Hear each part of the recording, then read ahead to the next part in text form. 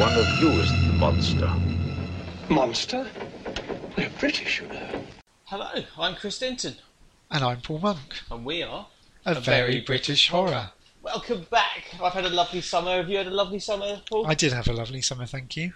Excellent. So let's Not horrific at all. In any way, no, which is it good. wasn't. It was just it was nice, wasn't it? Yep. And that's why we need to delve back into horror, Yeah. and we should get straight back into horror by talking about tonight's non-horror film. What are we going to talk about? We're talking about a film about someone who directed some horror. Yeah. It's the 1998 film Gods and Monsters. And this is our first art house film, I think.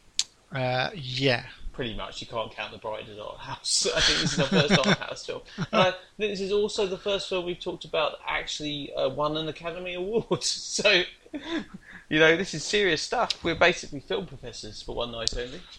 Well, we talked about The Omen, that won an Academy Award. See, I don't know anything about film. No, what do you know? Did it? Oh, for the score. Oh, Jerry Goldsmith won it. You're right. But this one, Best Adapted Screenplay.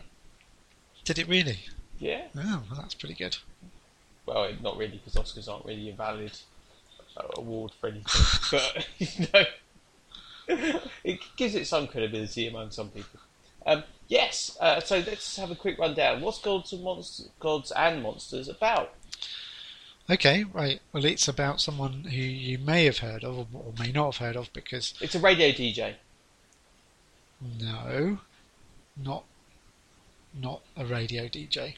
I'm quite confused then. You'll have to explain a bit more. So basically it's about a horror director called Dave Lee Travis.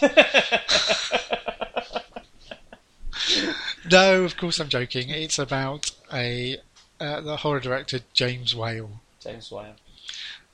Who's most famous for directing the Universal Frankenstein films. The first two, yes. So Universal, you say?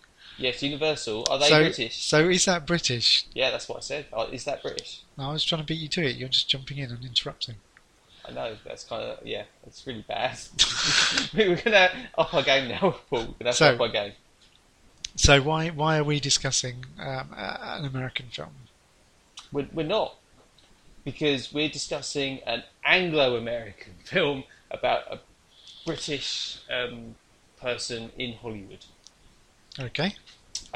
Played by Ian McKellen. Sounds good. And you know, we've avoided the golden age, as it's called by Americans of horror, i.e. the golden age of Hollywood's horror films, because we don't really consider them British. We did a podcast about The Ghoul, which was kind of the actual British version. Yeah. But Frankenstein, wasn't that written by a British person? Isn't that it was? Yeah. And James Whale, he was British, and Boris Karloff, where did he come from again? Oh, I think he might be from over here. Yeah. So I think he was born in India, wasn't he, or somewhere like that? Have I got that wrong? I think it was of Indian extraction, wasn't he? I don't know if he was actually born in India. I think he. Anyway, go on. We can look that up. Anyway, we're not on this occasion actually talking about one of those films, but we are talking about a British film about horror. I think that's fine. We can talk about what we want anyway. Yeah, of course we can. But there's more. There's actual stories to this film, which is that James Whale is recovering from a stroke in the 50s, it's the mid 50s. I think this film it's not exactly clear when this film is set, but it certainly ends in 1957. So this is kind of late 56 to early 57. Yeah. And recovering from a stroke, he gets he's long retired from his Hollywood career. He gets interviewed about Frankenstein, his Frankenstein movies, by some film student who's obsessed with those, and he's more interested in his new gardener, his new yard man. Yeah. So who's a fictional character called Boone. Yeah, Clayton Boone. Played by Brendan Fraser. Yeah. So this film is based on a novel, isn't it? This fictionalized, partly fictionalized account of James Whale's last. A novel by I think few the author's times. name is Christopher Bram, and the Yeah. novel's called The Father of Frankenstein. That's right. Which I have to say I think is an awful title. Yeah. Not particularly because I think that the Frankenstein connection is insulting to James Whale. Obviously, he's most famous for it. But Frankenstein was written by Mary Shelley, and So I think if you're going to say that Frankenstein was actually created by a man, I think that you're probably on dodgy ground, and you probably shouldn't say that. And I think one of the things you're basically saying it's a sexist book. Well, no, I'm not. I've never read the book, but I'm saying it's a title that has immediate issues, and the filmmakers very wisely changed it to Gods and Monsters, which is a quote from The Bride of Frankenstein. It is, yeah. And it's kind of, I don't know. It is sort of relevant, but you see, this is our house, so it's subtext now. I think we talked about probably 25 films, and we haven't had subtext before. But we get not deliberate subtext, but so we're going into the realms, of I don't know, stuff we don't really know anything about. But and James Whale as well. He behaves very strangely because of the stroke. It's kind of interesting. This is played by Ian McKellen, so brilliantly, but it's a guy who's kind of really engaging and funny, but then very, very erratic. Yeah. And I think. So he's essentially the stroke has got to the point where he's essentially struggling with his sort of mental faculties and having. So it's not said, but the way I read this is some kind of dementia. Yeah. I think that sort of thing being manifesting itself is reasonably common after having a stroke, or can be. So but there's a short scene in the doctor's surgery where the doctor doesn't actually say this. McKellen says this. That he's never going to get any better. Yeah, exactly. Yeah. So he's sort of morose about this. He's almost all alone.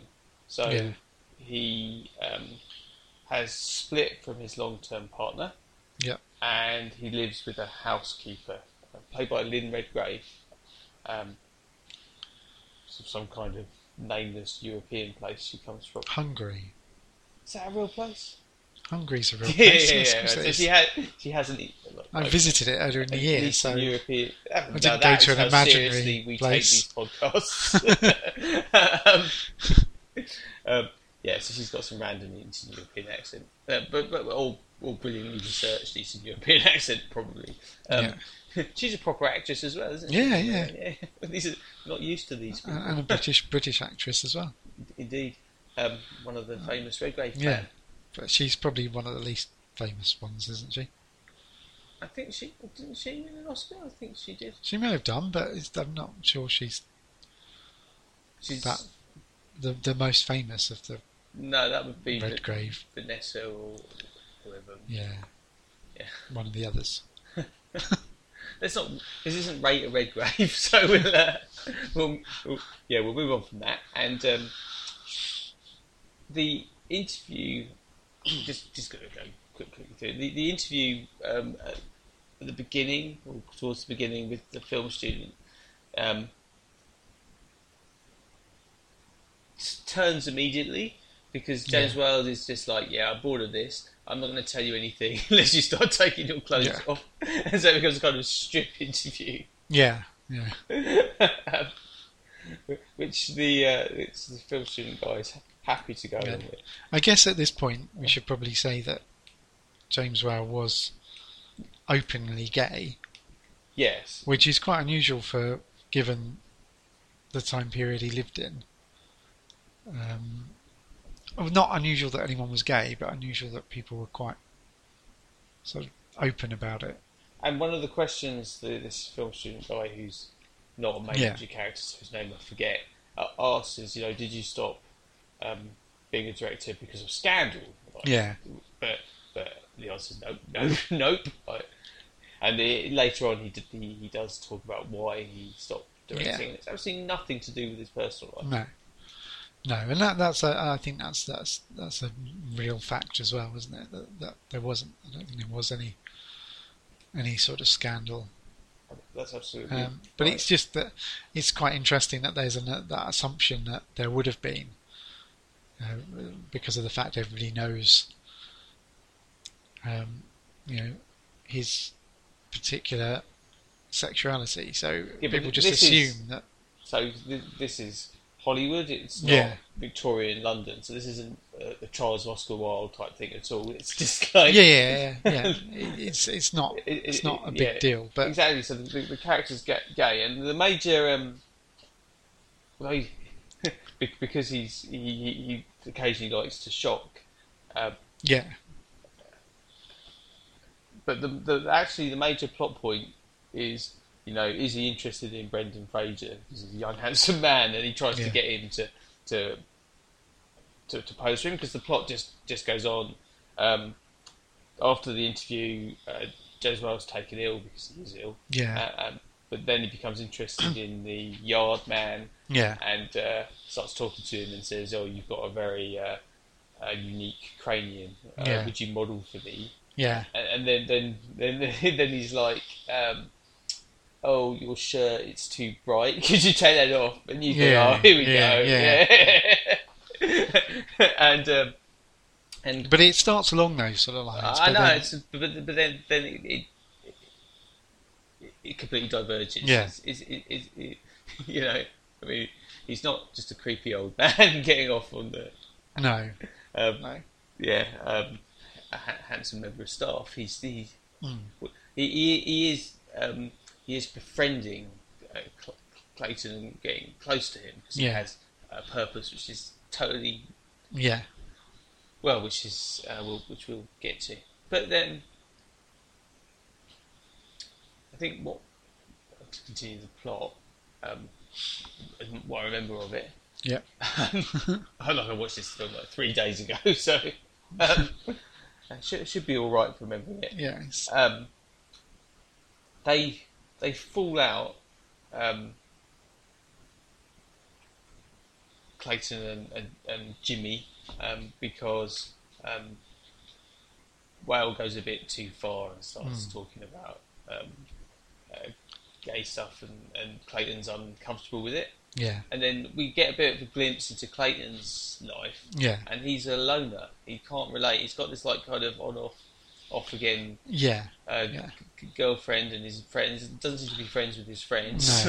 No. and he's a boorish and unpleasant to this waitress who's been his girlfriend at some point, and she's unpleasant to him back. It's like he can't relate to anyone. But at this pub bar in it, they're watching Bride of Frankenstein, and he quite likes it. He's quite the interesting thing is that all his friends are all mocking it and laughing at it, but he's actually finding the sort of more sympathetic level in the film and relating to it on a more sort of emotional level.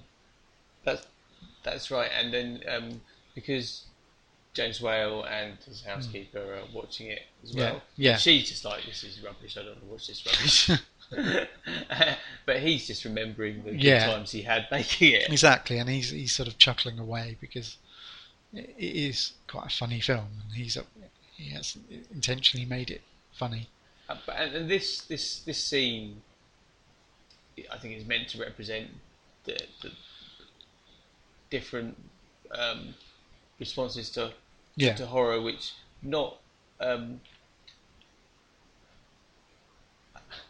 mean, so it started out, okay, this is great, and then as society moves on, by the 50s, this is all cheesy, and that. So Clayton Boone's enjoying it for what it is. He's a bit more of a, in some ways, he's not that cynical. He's quite he's quite naive, isn't he? So he can enjoy a horror film without being laden with cynicism about it, like his friends are. And it also takes him quite a while to work out that James Whale's gay, and that the whole portrait thing might be a bit dodgy. So he's quite naive. So and then but by the 50s, in the cycle of horror, I mean, this was Abbott and Costello meet Dracula. That was the end of the 40s, wasn't it? I mean, we were starting to get in the mid 50s. 50s, you're starting to get all the atomic monsters and that kind of. I mean, so the cycle of the golden age, the Hollywood age horror films had completely come to a stop. Yeah. Because there was just no way to get people to suspend their laughter. And over familiarity and stuff, and then I think that's quite important, because I think there's something in the film about that I think relates to. I'll come back to this. I think it relates to actually what happened next in horror. Okay. But anyway, for now, I think Clayton goes back to see James Whale, and he says he's sorry, and they start again, and James Whale's been invited to a garden party, which is actually with randomly a garden party being hosted by George Cukor, big Hollywood director, obviously, for Princess Margaret, who's visiting Hollywood, and so there we go. We have royalty in it. Yeah, we do, and Whale takes Clayton to the party, just basically as his date, which is brilliant, and they go up to Cukor and Princess Margaret, and immediately, James Whale's deliberately trying to scandalise them. So this is my gardener, Mr. Clayton Boone. He's never met a princess before, but plenty of queens. So and then we get a scene where at the garden party where Elsa Lancaster and Boris Karloff are there. And you get this amazing impression of Karloff from a guy called Jack Betts. No, he's fantastic. 'Cause he, the makeup they use on him is brilliant, and I think does a fantastic job of making him look exactly like Karloff. Yeah, and there's no actual close up, but it's good enough, and he sounds like him as well. Yeah. But it's only a very fleeting appearance. Yeah, although he's quite insulting about Karloff earlier on. Not insulting, but kind of says he's boring earlier in the film, doesn't he? Do you remember? Yes. Yes. And then it starts to rain, doesn't it? Yeah. And all the way through, we've had the.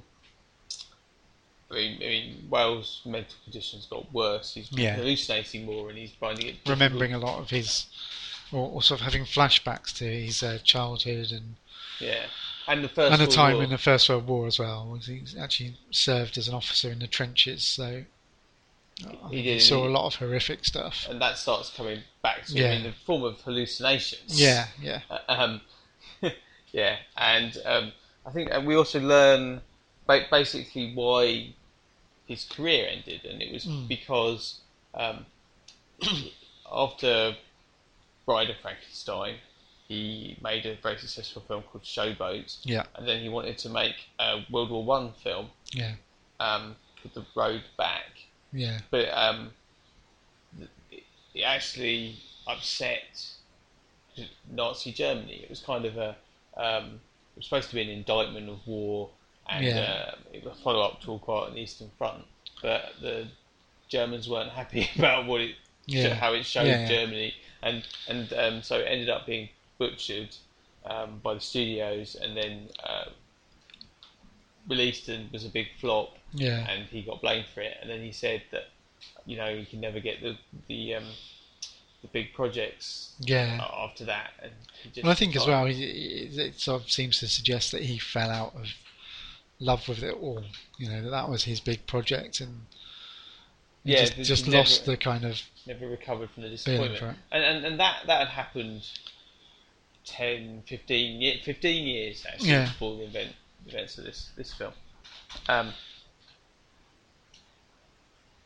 obviously, so showing there's not scandal at all. It was actually the old story of studio interference. Yeah.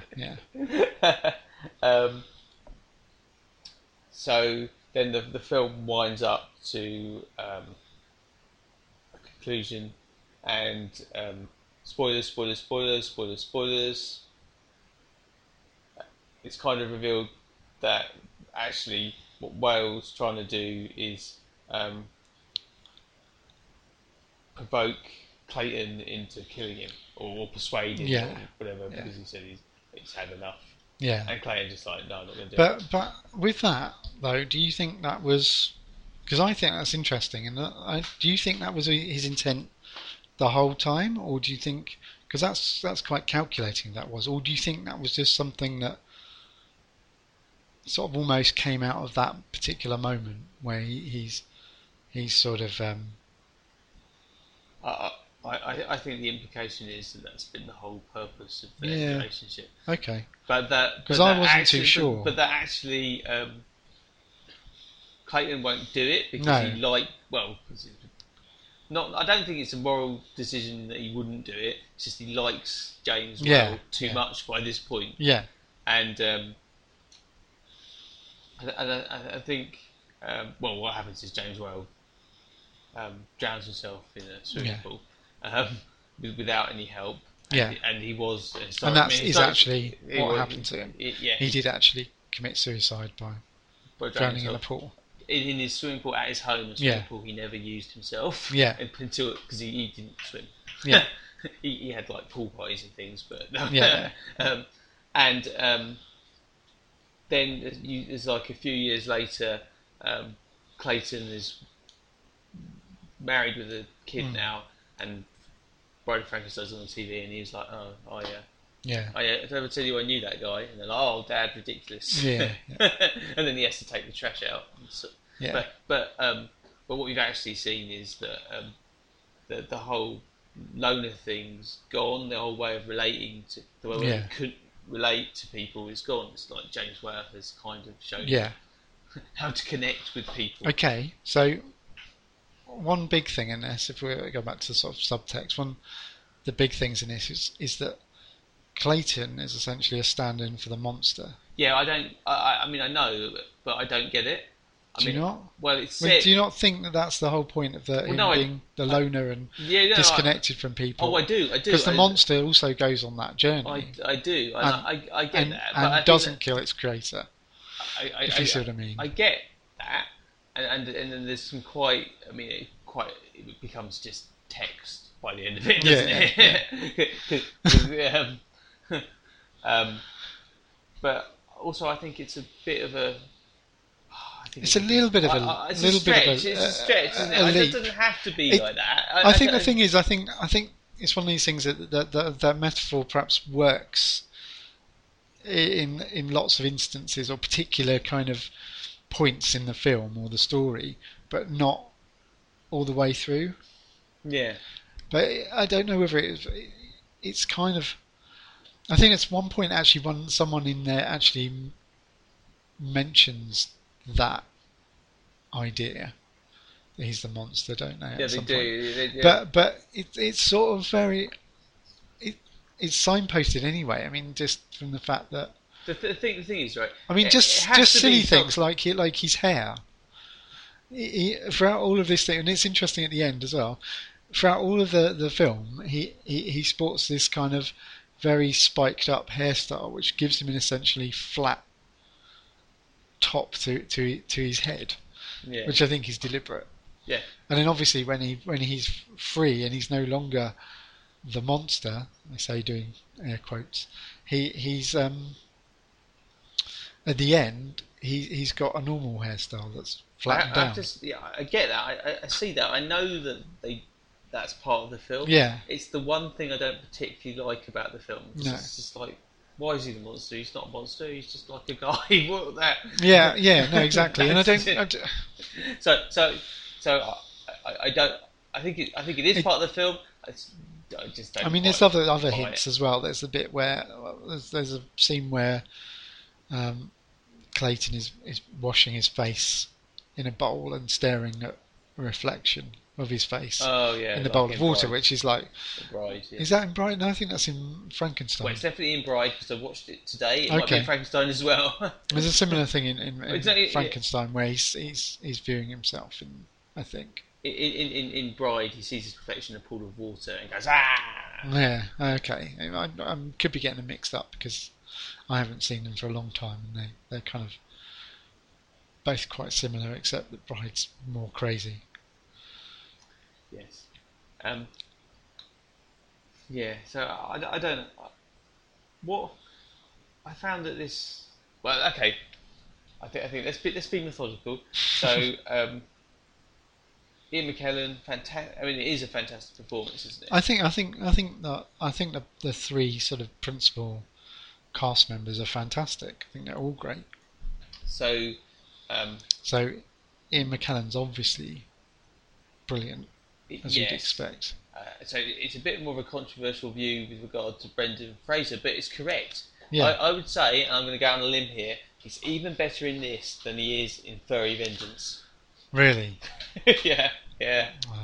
No, I mean, because Brendan Fraser, yeah, he's crap, isn't he? I mean, you know, he was in like one good film, apart from George of this the one. Jungle. Not that one, The Mummy, because that like, which is I guess an interesting link. That '90s remake of the Universal horror film, The Mummy. What's the one with that's Bone all- in the title? Funny Bone?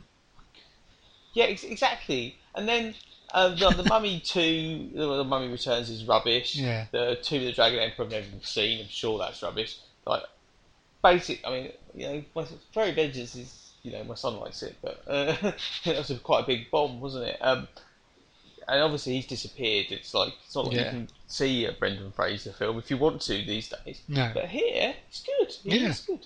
Like, I mean, I mean, he's, so he can act. Maybe Yeah. as a star, as a big Yeah. genuine movie star, possibly made a few bad choices, but as Yeah. an actor, yeah, good. yeah. I don't think he does put a lot of sort of subtlety into that role, and is you know is fantastic in some of his expressions and yeah, no, he's really good. And the other person is Lynn Redgrave, who I think is fantastic as well. But very In good. a character that could well be ended up being very kind of ridiculous and over the top, and it's still a little bit like that, but it's not. It does, her character doesn't quite. Again, there's lots of sort of subtleties to her character and lots of shared looks between her and McKellen and that, and yeah, she's great as well. I absolutely agree. And- So it's a very strong base. Yeah. But you've got it's interesting looking at the timeline of McKellen's career because this is before the X-Men. Yeah. Yeah, So I remember him in the '90s as this great stage actor who could never quite make the transition to being a film actor. So Yeah. he made the Richard III film, yeah, which was all right. It was quite good, but it was Yeah. more of because about putting his famous performance as Richard III onto the big screen. yeah. He'd been in films for What's 20 the Bryan years. Singer film? Is that Apt Pupil? Is that the one? Yeah, that's a similar kind of time, but Yeah. mate, that's rubbish. Apparently, I've never even seen Was it. he in Scandal as well? He plays Profumo. Was he Profumo Yeah, I in think so. Scandal? Yeah. That's quite a long time before. Yeah. this. Yeah. He's in The Keep. He's like the I third main love that character in film, The although I've Keep. not really seen that since Oh, it's on for Netflix. ages. It's brilliant. Oh, brilliant! Because yeah, I watched that like 6 months ago. It's very. The Keep is probably my favourite Michael Mann film. Yeah. And, for some reason, McKellen does an American accent in it. okay, He's playing an Eastern European character. Anyway. yeah, So I mean that's 83. So this Right. is 15 years Yeah. later, and you know, he's still not the big star. no, But he's getting closer to it, and in Yeah. fact, he'd already laid the groundwork because at Pupil, yeah, well, Bryan Singer got the X-Men gig. Yeah, Also exactly. gets to play Magneto. yeah, Oh yeah, and as soon as Ian McKellen was in X-Men, that was A-list. And Yeah, of course he got yeah, the exactly. Gandalf.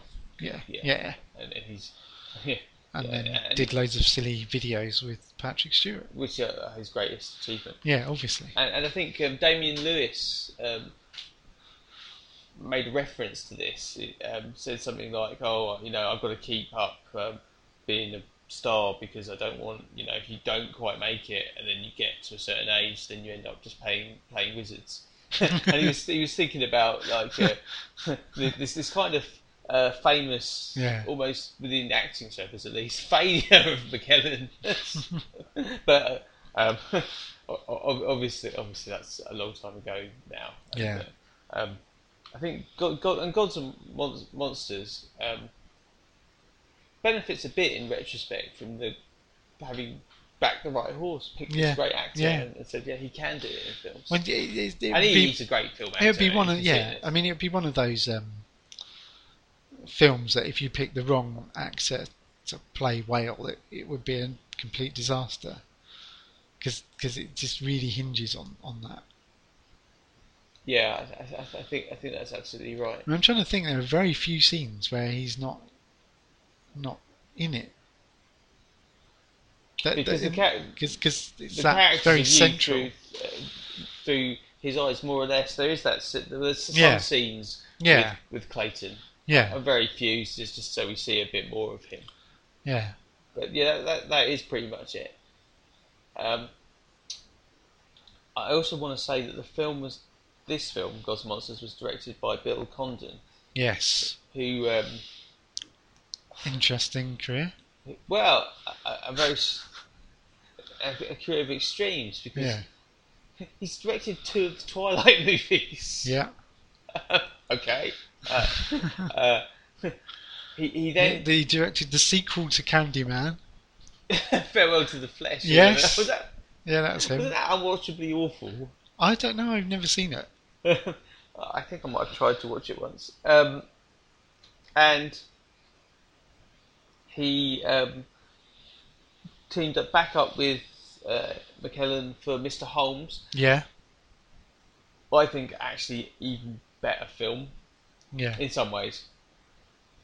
That's like a elderly Sherlock Holmes. Yeah. Lots of parallels with Gods and Monsters. The kind of loss of mental capacity. yeah, In a slightly different way, it's the same. And there are some scenes that are, there are lots of parallels. And in Gods and Monsters, there's a scene where James Whale is shown directing Bride of Frankenstein to kind of show him Yeah. his pomp. yeah, To show, you know, that this is the guy. This is what he was like at the top of his game. And Yeah. in Mr. Holmes, there's a similar thing, which is like, okay, we're going to go back Yeah. 20 years and show Holmes like as you know him, and Yeah, then, yeah. and then kind of contrast it with this old guy we're watching now. yeah. But Mr. Holmes, brilliant. Yeah, I haven't got around to seeing that yet. And then Condon's doing the Disney Beauty and the Yeah. Beast, the live action one, with McKellen as the clock. Okay. Because because well, obviously in Beauty and the Beast, Yeah. all the All that. servants Yeah. get turned into things, and Yeah. he's the butler that gets turned into a grandfather Okay. clock. I don't know if Angela Lansbury is playing the teapot again. I think they might have recast that. Ridiculously. Yeah, I don't know. Anyway, I'm not a big fan of Beauty and the Beast, but obviously it's a big film. So, I mean, this is a lot of A-listers and proper actors and proper acting for us, isn't it? It's not quite what we used to. But I like this kind of film as well. Yeah. Well, I went to see this at the cinema when it wow. came out, which is quite interesting. I Not with me. I hadn't no, seen it wasn't it with until, you. I hadn't seen it until a few nights ago. But yes, I don't quite. Not that I'm saying we have to see every film together. I'm saying I wasn't with you on that occasion. Do we not? I thought there was some legal agreement. Well, yeah. No, I can't. I must say, I think I saw it up in London because I think it didn't have a very big release. Certainly not before the Oscar No. season came. I'm trying to remember where I saw it. I really have no idea. But you used But to yeah. do this kind of thing, didn't we? You used to go up Yeah, to the West yeah, End to just to see see. one of these films. Yeah, Yeah. I used to like that. yeah. I didn't go and see Candyman: Farewell to the Flesh though at the cinema. Didn't you? It's an opportunity I missed. don't think it was released at the cinema. I did see Beyond Bedlam at the cinema, but that is another story. That's we're saving that for the the Craig Craig Fairbrass. Fairbrass retrospective we're going to do. Yeah, we are. That's going to be a good one.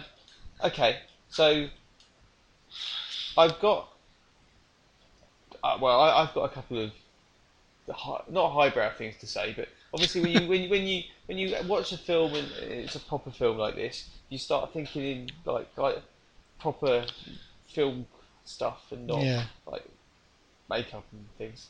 And I've got a link between James Whale and there's an actual link between James Whale and to me the great period of British horror. I'm not sure if you know about this. I do. Right. Okay. All I can think of is that James Whale directed The Man in the Iron Oh, Mask, you know it. You know it. Yes. which might have had a certain actor in it that we're quite fond of. James Whale directed Peter Cushing's his his film debut. His debut, first yeah. ever film Yeah. was The Man in the Iron Mask, because Yeah. Peter Cushing had essentially run away to Hollywood in the late 30s, and Man in the Iron Mask, which came after The Road Back, actually was a hit, starring some guy called Lewis Hayward. Don't know. Yeah, but Peter Cushing's got the was essentially Hayward's screen double, because Right. obviously it's a dual role. He was in, Yeah. the Evil King and the Night Yeah, Sky. yeah. And so Cushing actually played Lewis Hayward in the scenes where Lewis Hayward was playing the other character. Oh, okay. and so obviously they used technological trickery to cut Cushing out for that, and so it was Hayward in both sides of the screen. But then, as a reward, they gave him the role of like Captain of the Guard or something. Okay. So he's got like that. So James Whale set Cushing on his way, like literally. Excellent. Gave him his first job. But I think there's another connection. We Okay. think that actually Whale died. The end of this film, when he died, Yeah. was 1957. Okay. But this is when the cycle had begun again. His era, the golden age, had gone through it's terrifying, ban this filth. To, Yeah. oh no, this is quite good actually, mainstream. And Yeah. then to this is hilarious crap. Yeah. and basically the careers of everyone involved. But over the whole cycle had gone through, and James Whale, kind of representing the death of that, died. Yeah. No.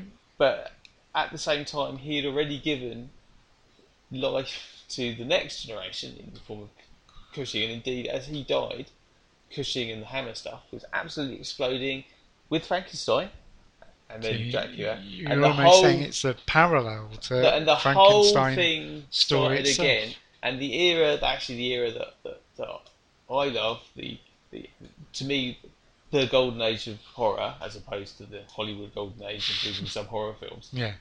had actually had begun and had contributed in several ways. Yeah. I mean, as well as the Cushing connection, of course, Hammer remade Wells films. That's how they started. I mean, Yeah. Curse of Frankenstein is a remake of Frankenstein, which Yeah. is James Whale's film. Yeah. So the whole Hammer thing, Yeah. quite a lot of things. Although Wales never worked in the UK film industry at all. No. To my knowledge, he actually had made a successful play. He directed a play in the West End, hadn't he? Journey's End, which was Yes. transferred to Broadway and then become a Hollywood film, and that's how he got into it. I think it's not absolutely true to say he has no connection with British No. horror. It's, in fact, No. in my view, the opposite. Okay. Well, interesting theory. I could probably write an essay on it. Okay. I'm not going to though, because my days of writing essays are well and truly over. But it's the sort of thing I would write an essay Yeah. about. No. Fair enough. Okay. There is a Doctor Who connection to this. Oh, can there? How is there a Doctor Who connection? McKellen's actually was in Doctor Who, wasn't he? So. When was he in Doctor Who? Ah! No, he was in the. That doesn't really count. Of course it counts. It was that Christmas special with Richard E. Grant. He wasn't in that, was he? He's the voice of the Great Intelligence, isn't he, Ian McKellen? Is he? Yes. Really? Look it up. Ian McKellen, voice of the Great Intelligence. Are you sure? Yes. Was it an uncredited role? No. Anyway, it wouldn't matter if it was uncredited, would it? Because you go, oh, that's Ian McKellen's voice. Well, I mean, obviously not. But I thought that. Okay. No, there is another Okay. Well, thing as well. okay. Let's see if Well, we while can you're work that out. verifying my claim about the Great Okay, I Intelligence, am trying to verify that. It's not coming up in IMDb yet. But, hang on. He's in the Five-ish Doctors reboot, he is playing Gandalf. playing himself Oh yeah, as playing Gandalf. Oh, no, you're right, yes, he was the Great Intelligence. Thank you. Yeah. Okay. I've So trumped apart you, from trumped that, you on Doctor Who. so apart from that, there was also another person connected with Doctor Who. Was it Brendan Fraser? No, it was in the flashback scenes when he was a child. His mother is played by Pamela Salem. Pamela Salem from Robots of Death. Robots of Death Oh, and Remembrance of the Daleks. And Remembrance of the Daleks. They were two of the very best of the classic era of So there Doctor we Who. go. Oh, I didn't even. See, we couldn't get away with not having a Doctor Who reference. Pamela Salem, though. Yeah. Oh, yeah. I love Robots of Death. It's even that could be construed as horror. The whole Hinchcliffe era could be consumed as horror. Yeah, you're right. Yeah. Maybe we can do a horror and Doctor Who. Or thing Premise one of Mars. day. Yeah. Anyway, right, should we get back to this, to the film in hand? I'm trying to think, there was some things I was going to say about it, but I've completely forgotten because I was talking about Doctor Who things. I think I've run out of things to say about this film apart from I liked it.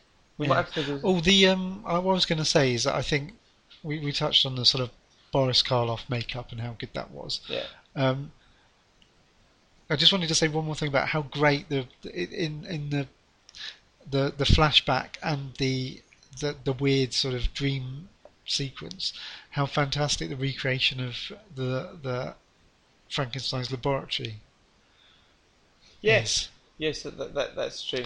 And apparently they did actually hunt down which other bits were still available from the original set and rebuilt other bits, which is quite cool.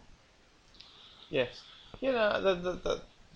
That is done very well. In fact, I have to say, it matches so nicely. But this is quite rare. You'll go, is that from the film? Is that Yeah. from the film? Or is that new? Yeah. Yeah. And it's all done really well in that there are bits of the actual Bride of Frankenstein film in this film, but they're all very seamless to any of the flashback bits. There's nothing glaringly obvious, and no one that is obviously vastly different from the film that it takes you out of it and makes you think, oh, hang on, that's different. So that sort of mix between recreation and the actual film works really well, I think. I absolutely agree, and actually, I've not watched a film where that kind of footage has been weaved in such a way that I've been confused as to which was which. Yeah. And you've got to credit, because it was quite a low budget film. It wasn't an expensive recreation. Well, they filmed it in about 24 days or something. I think. Which is more like a classic horror film schedule than a modern big budget production. And it wasn't a big budget production. It's obviously independent. Well, sort of independent film. Yeah. I do have one more thing to say. Actually, I remember now. I think this film should be considered next to Ed Wood, which is that fantastic, absolutely disastrously received Tim Burton film. Yeah. About the terrible director Ed Wood. I love that film. I love that. I love that. It was a big flop. I think it's one of my favourite. I think it's one of the best Tim Burton films. But obviously, Ed Wood is not a significant director in any genre. No. But Bela Lugosi obviously is a significant actor. Yeah. And that well, it's film as much shows, the story of Bela Lugosi's last days. Yeah. As this is of James Wells. Yeah. It's really weird because you say that, and I was thinking at the time there were, in my mind, there were quite a lot of these sorts of films around at this time. I mean, the things like Ed Wood and I was thinking Shadow of the Vampire as well, which isn't quite so successful. Shadow of the Vampire, no. But actually, when I looked them up, Ed Wood was 94, so 4 years before this, and Shadow of the Vampire was about 2001. So there was actually quite a big gap between them all. But in my mind, there seemed to be this period where there was lots of this type of film. Shadow of the Vampire is the fictionalised version of the making of the Murnau Nosferatu. Yeah. Which is with the conceit that Max Schreck was actually a vampire. Actually a vampire, yeah. Which is a great idea, and I think a lot of people, myself included, were lured in thinking this was going to be brilliant. Yeah. And it's not. No. So I think it's all right to fictionalise a bit, but I don't really understand what the point of that film was. No.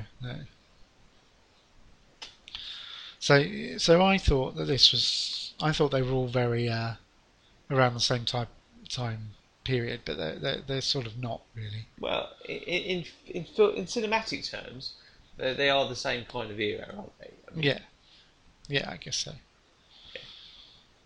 Yeah. There's a much better Shadow of the Vampire, to me, kind of inspired What We Do in the Shadows. I don't know if you've seen that. I haven't seen that yet. I do. Again on Netflix. Like to see it's that. a New Zealand vampire parody, which has like a group of vampire housemates, one of whom is like the Nosferatu style vampire, and I think it's really funny. Yeah, I keep meaning to watch it. I haven't got around to seeing it yet. Recommended. Okay. Our questions make no sense in the context of this film. Yeah, no. Okay. So what I think we will do is I'm not entirely sure. I think mix it up a bit. I think maybe we abandon the questions for now, and we perhaps have a go at giving it a score of some sort. Oh, okay, a score. So I reckon what we'll do is we'll do a score out of 5. Oh, So this film, I think we'll score it out of Frankenstein's. So how many Frankensteins out of 5 would you give I it? thought we were going like all Empire magazine and stuff, and then you like, and then you introduced the how many Frankensteins. It's going to change every single episode. So out of 5, Yeah. I would say Peter Cushing, Colin Clive, Ralph Bates, Sting, and Kenneth Branagh. That makes no sense. 5 out of 5. Okay, fair enough. See, that makes perfect sense. It doesn't make any sense at all. You just rattled off. You said how many People who- Frankensteins? Well, I suppose so. But They're all- they're all that's not a played- number. They all played Frankenstein. I know they all played Frankenstein, but so what we'll do normally as well, we'll do a same rating for scariness, but obviously. Hang on, no, I have to ask you. Go on then. How many Frankenstein's creatures out of 5 would you rate this film? Okay, I would rate it a Karloff, Yeah, a Lee. yeah. I can't remember anymore now. Let's have a Robert De Niro yeah. and obscure one, Nick Brimble. Yeah, from Frankenstein Unbound. Yeah, you knew. Of course it is. So I'd say that's 4 Frankenstein creatures out of 5. Oh, bit of controversy. Okay, fair enough. So that's an average of 4.5. Yeah, So I think that's actually fair, isn't it? Yeah. Yeah. yeah. So that's half of Kenneth Branagh. Just adds it into the mix. You were going to ask about how scary it is. Well, obviously, Gods and Monsters isn't scary because it's not a house film. Well, there's no point in asking that, so I won't do that. But we'll save that for next time. Oh, will we? So then we'll probably have to say what we're going to talk about next time. We are going to say what we're going to talk about next time. Are you going to mention what it is? I'll have to remind myself of looking at your list. I don't have a list. Don't make out that we've planned stuff. I'm looking at the list. Why are you denying that this list in front of me exists? But it is related to this film. Well, we're going to be talking about Bride of Frankenstein. Yay! Which you spelled incorrectly on this list. Have I? I just- yeah. Oh, I have, yeah. I put Frankenstein. A little tribute to Gene Wilder. there. Because after watching Gods and Monsters, I cannot stop myself from watching Bride of Frankenstein Yeah. again. Absolutely. In fact, like I said, I was watching it today. And it's justifiably a British film because it just is. Because it's a British film made in Hollywood, isn't it? Effectively. I've come round to that view. Yeah. So, yeah. I'm not sure how convinced our audience will be. But tell us on social media. Yes, you can. Yeah, good link. Yes, so you can tell us via Facebook page where we are Very British Horror, or on Twitter where you can find us at Very Brit Horror, or you can email us at verybritishhorror@gmail.com, or you could go to our blog verybritishhorror.wordpress.com. You've completely forgotten. I have forgotten it. It's because it's been like Yeah, ages I know, since we've I know. done this. And you can go there and leave comments. Also, if you feel like you want to write something up about this or any other British horror film or anything related to British horror, you can send that to us at the email address, which is again verybritishhorror@gmail.com. And we'd love to. And we'll consider putting it on the website. Well, we probably will put it on the website. We probably will do, because this is full of like Nazi we can't be bothered. lies about Yeah.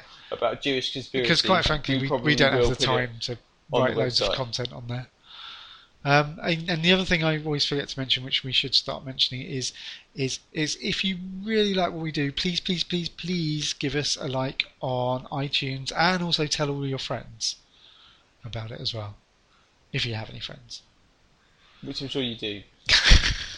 So yeah, go and tell all your friends. If not, you can just kidnap people off the street and Can't do that.